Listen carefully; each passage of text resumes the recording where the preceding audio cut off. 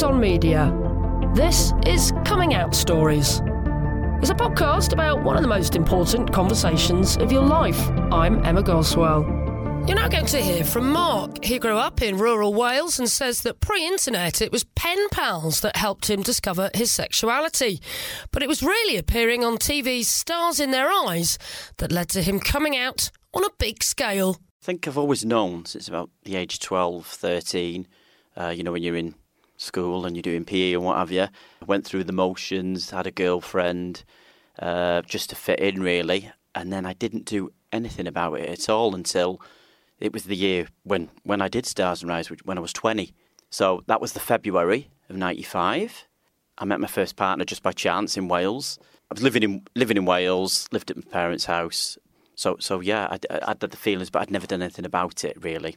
Is that because you were sort of in a rural community, or you didn't feel like there was anyone to sort of, approach or talk to about it with? Yeah, it was that exactly that. It was very white middle class little village. One bus a day. The nearest town was Wrexham, so it was a case of having to buy gay times back in them days. Walking past Smiths about 5 times. And having pen pals, that was the way you used to do it back then, didn't you? This is the 1980s, I'm guessing. 1980s, early 90s, yeah. You're giving my age away here, Emma. Yeah, so sorry, darling. You're still younger than me, remember that. But that's interesting then, isn't it? That not many people talk about this, but actually how the gay media, and particularly the print back in the day, was really important for, discovering your sexuality and becoming part of that community. Yeah, definitely. It was all we had back in the day then. Catalogues. It was the way forward, of writing to people and trying to get in touch with other people who felt the same, I didn't have any of that in Wales. And obviously I didn't want to speak to anyone about it in case, you got outed and ridiculed. You always want to be part of the pack, don't you, when you're younger? So kept it in my head. Tell us about the pen pals then. This is interesting. Yeah, I got a pen pal. One was in Manchester, and there was an icebreakers group in Chester, which I thought I'd go to. I went to that when I was about 17. I went to one. Wasn't really for me. And I think, again, I wasn't probably ready in my own head, to unleash it onto the world. But yeah, I made a lot of friends through the pen pals of things that I'm not even into, like football. They have a gay football supporters network group. Oh, okay. Yeah. I used to write to a now friend 20 years later, still in Cardiff. So we're still friends now, and I've never been into football, but it's funny how things bring you together, isn't it? So what, being gay brought you together? Well, yeah, exactly. Yeah. So tell us about what it was like then writing to someone in Manchester, in what comparatively a big city. So what sort of things were you writing to this person about? It was just like day-to-day things, really, and about experiences, And he says, if you ever want to go to a gay club, I'll take you. And obviously that's where I was fishing, edging towards that end of going out and meeting somebody. But I didn't want it to be, going down there, we meet one another, and I didn't want to have to sleep with him, to stay at his and all this business. So I was very, very sheltered, should we say, sexually, even in my teens, really. So I didn't want anything like that to happen at all. So you never even went to Manchester? You never even went to a gay bar? All through your teenage years? No. I went to Cardiff when I was 19 with one of the pen pal friends from the football group, and he put me up. Nothing happened, and I didn't want it to either. From then on, I knew it was what I wanted, but it was breaking away. Why was it so hard then to have that conversation with people in Wales, with your family, with your friends? Because you don't know anyone else who's like you, really. It's always been part of my design, as I say, since 12, 13. It's always been there. I've known it had been different, but it's not really been a problem either. But also it must have been a problem looking back because, you didn't want to unleash it to anyone because you didn't know what you were going to be put up with, But that's a hell of a secret to hold for over, 8 years of your formative years. Yeah, definitely. And that's when I think in 1995 when my sort of life began, when I came out. Those are the most fondest memories of my life was the 90s, moving to Manchester and having a new life and, Okay, well, let's talk through your coming out experience then, because I think it's fair to say it's quite a unique one. And there was a TV programme that was instrumental in you coming out. Yeah. Stars and Rise. What was it? The X Factor of the day, they call it now. Yeah, so I was working in a residential unit, pre-social work, coming onto my social work course. Did a bit of karaoke there. Was into Erasure. This girl said, you sound like him. So, why don't you go for an audition? Wasn't that bothered. Went for this audition. They asked me for a second audition. I started taking it more serious then. And got on the show. So did you do the whole, tonight, Matthew? Go on, say the line. Say it. Go on. Say it. I don't say that. Matthew says that. I thought you were supposed to say, tonight, Matthew. Oh, that's... Sorry. Yeah. Go on, do it. Tonight, Matthew, I want to be... Tonight, Matthew, I'm going to be Andy Bell of Erasure. And that's what you said to the nation. Yeah, as I said, that was filmed in February. Mm-hmm. And my parents came to that, my mum and dad. And just by chance... they said, will you come back and do a Christmas special? So why the set's all there, they filmed that all together and these were to be aired in Christmas of that year. So that kind of outed me to my dad. We say outed you, why? What did you sing? What made it so obvious that about you portraying a very openly out camp gay man on TV that made them think you might be gay? Well, I sort of thought, it was portraying a character and you were acting up. But even Matthew Kelly says, there's obviously a lot of unwinding to do after your jobs, where the spangly outfit, the bleach blonde hair, I had a pink feather boa, and I think I did it a bit too well. Really. So it was quite a camp performance, Mark. Yeah, it was, yeah. So totally way out there. Yeah. So that led to a conversation then, did it, with your dad? Yeah. While you were still at the TV studio or afterwards? Or No, it was after the show, because they asked me to come back and do another one. They liked what I did. And he sat me down and he said, I don't think you should do this show. People are saying you're gay, Oh, your dad was saying that? Yeah, my dad. And I was like, because obviously I was at 19 then, I was strong enough, to have my own opinion. I said, no, I'm doing it. I want to do it. I've enjoyed it. And that's what I'm doing. Yeah, because you want to be a performer, you want to be a singer, you enjoy doing it. Yeah, it was a good way in then, in the 90s, to get an agent and get a bit of work. There was no money in doing your own material. So it was, it was a great platform for me, It really was. So I said, no way, I'm not doing it. And then he didn't come to the next recording. So my granddad came with my mum. Yeah, that's when it started to go all a bit weird. In terms of mine and his relationship, and obviously I was seeing Mark at the time. My granddad, my mum's dad, the one that came to the show, they're from London, they're quite cool and everything. But obviously I didn't want to tell them either, It was one of those things where you just sort of think, well, they must know now, but nobody's talking about it. Go back to the conversation with your dad then. Yeah. So he said, don't do the show because people will think you're gay. Did he not actually ask you, Mark, are you gay? No, he didn't say the words. And I you didn't say the words. No, I didn't. No. And then, do you remember Boys magazine and the pink paper?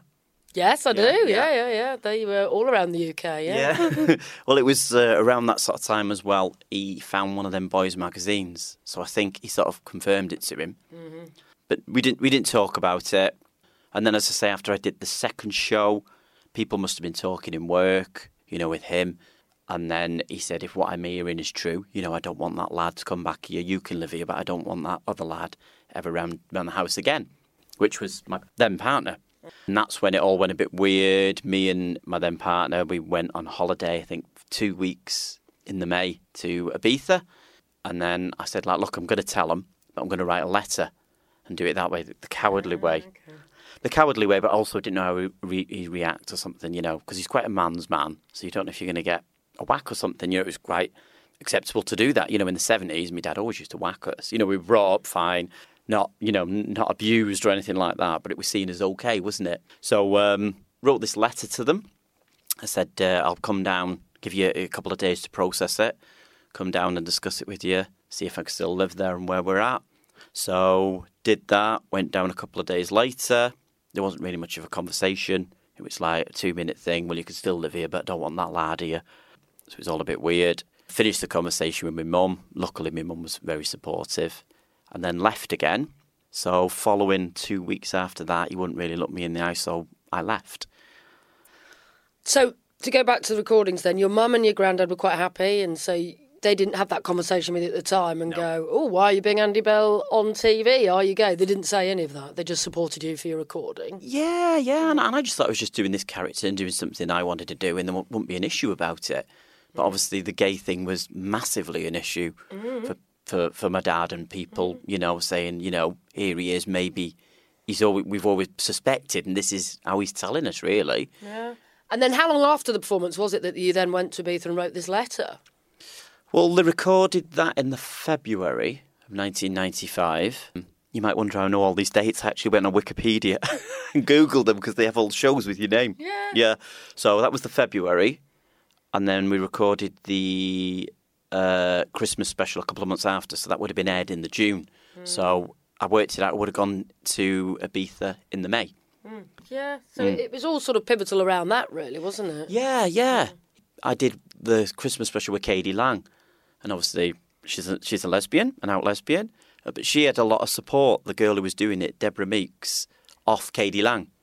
But I never had any of Andy Bell, so I was like, I feel like on my own again, really. Getting this rejection, doing this, and, no support. Come on, Andy. Have you not met him since? I've met him a couple of times since. Have you? I think he's a bit frightened of me. Does he think stalker? No, not really. No, I just think he said he doesn't want to be remembered as Liberace, and I had this bower and all that business, so I think he thinks he's more straight-laced than he actually is as well. Prima donna. But was he quite instrumental to your coming out process, though? Because I certainly remember what it was like in the 80s. And there was Andy Bell, there was Boy George, and there was Jimmy Somerville from the Communards. And it seemed like they were sort of a lone trio, weren't they? And they were out proud gay men. Very much so. But it was actually a straight friend of mine in school that we grew up together who took me to my first Erasure gig. We got a coach from Wales. They did coach trips then, didn't they? And that was in Manchester at the Apollo. So he introduced me to that, if you like. Yeah.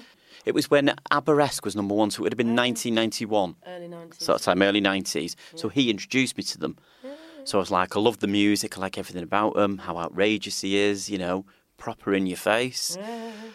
So you lasted 2 weeks at home after telling your dad and your family that you were gay, but you were so upset, I guess, about your dad's reaction that you walked out. And did you ever go and live at home again?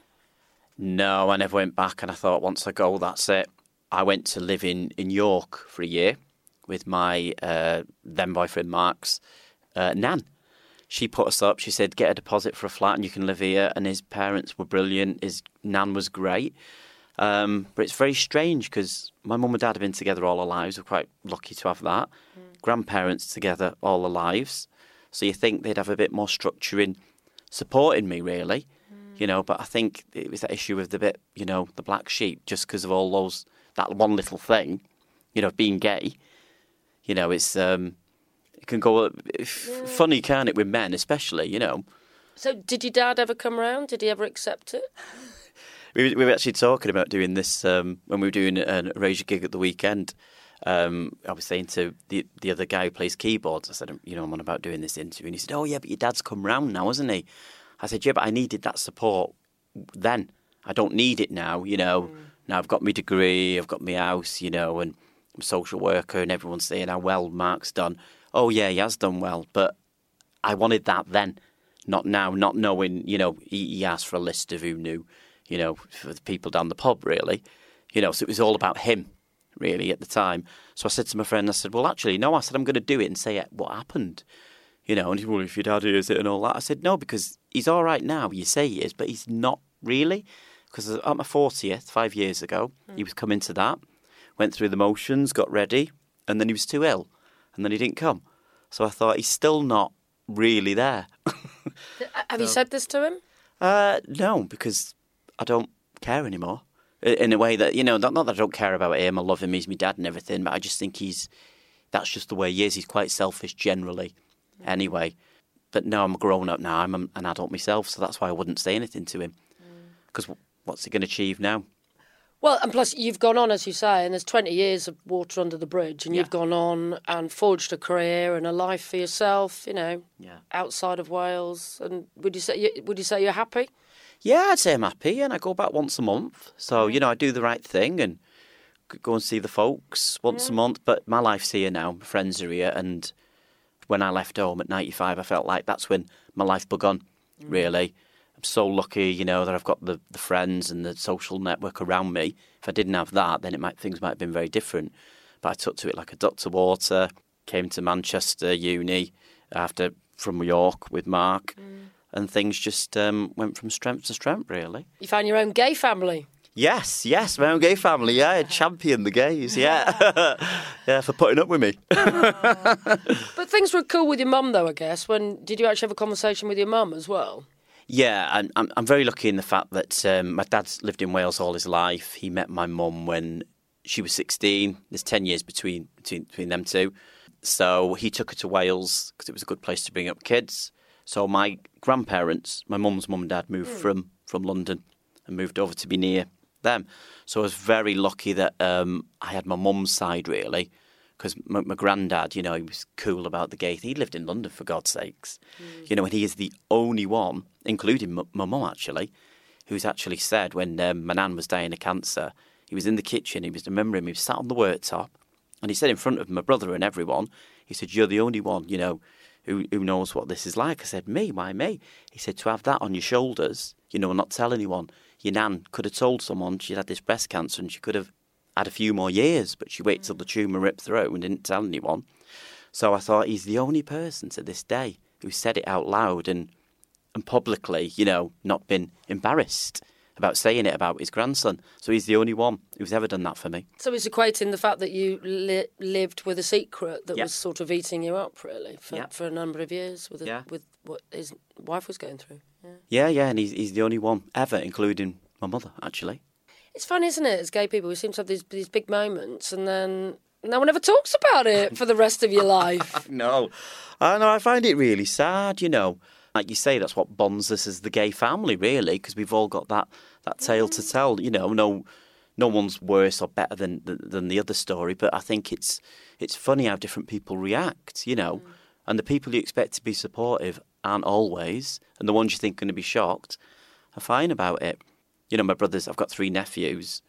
I just hope, and that'd never happen again. Well, I know it wouldn't. I get on really well with my brother, my sister-in-law. But I think if you've got kids, I wouldn't do that to my own child, really. So it's crazy, isn't it? What was it like coming out to siblings then? Did you have to go through a process there? Yeah, when we were going through that coming out thing with the Andy Bell thing and all that, I took my brother to one side and we were out in a bar and I told him what I was going to do, that I was going to write to mum and dad and tell them and unleash it. And even he said to me, "Oh, you can't tell dad." So I just wanted somebody on my side before I unleashed it on him. So, yeah, I did tell. My brother was the first person I told, yeah. So, apart from saying, "Don't tell Dad," how did he react?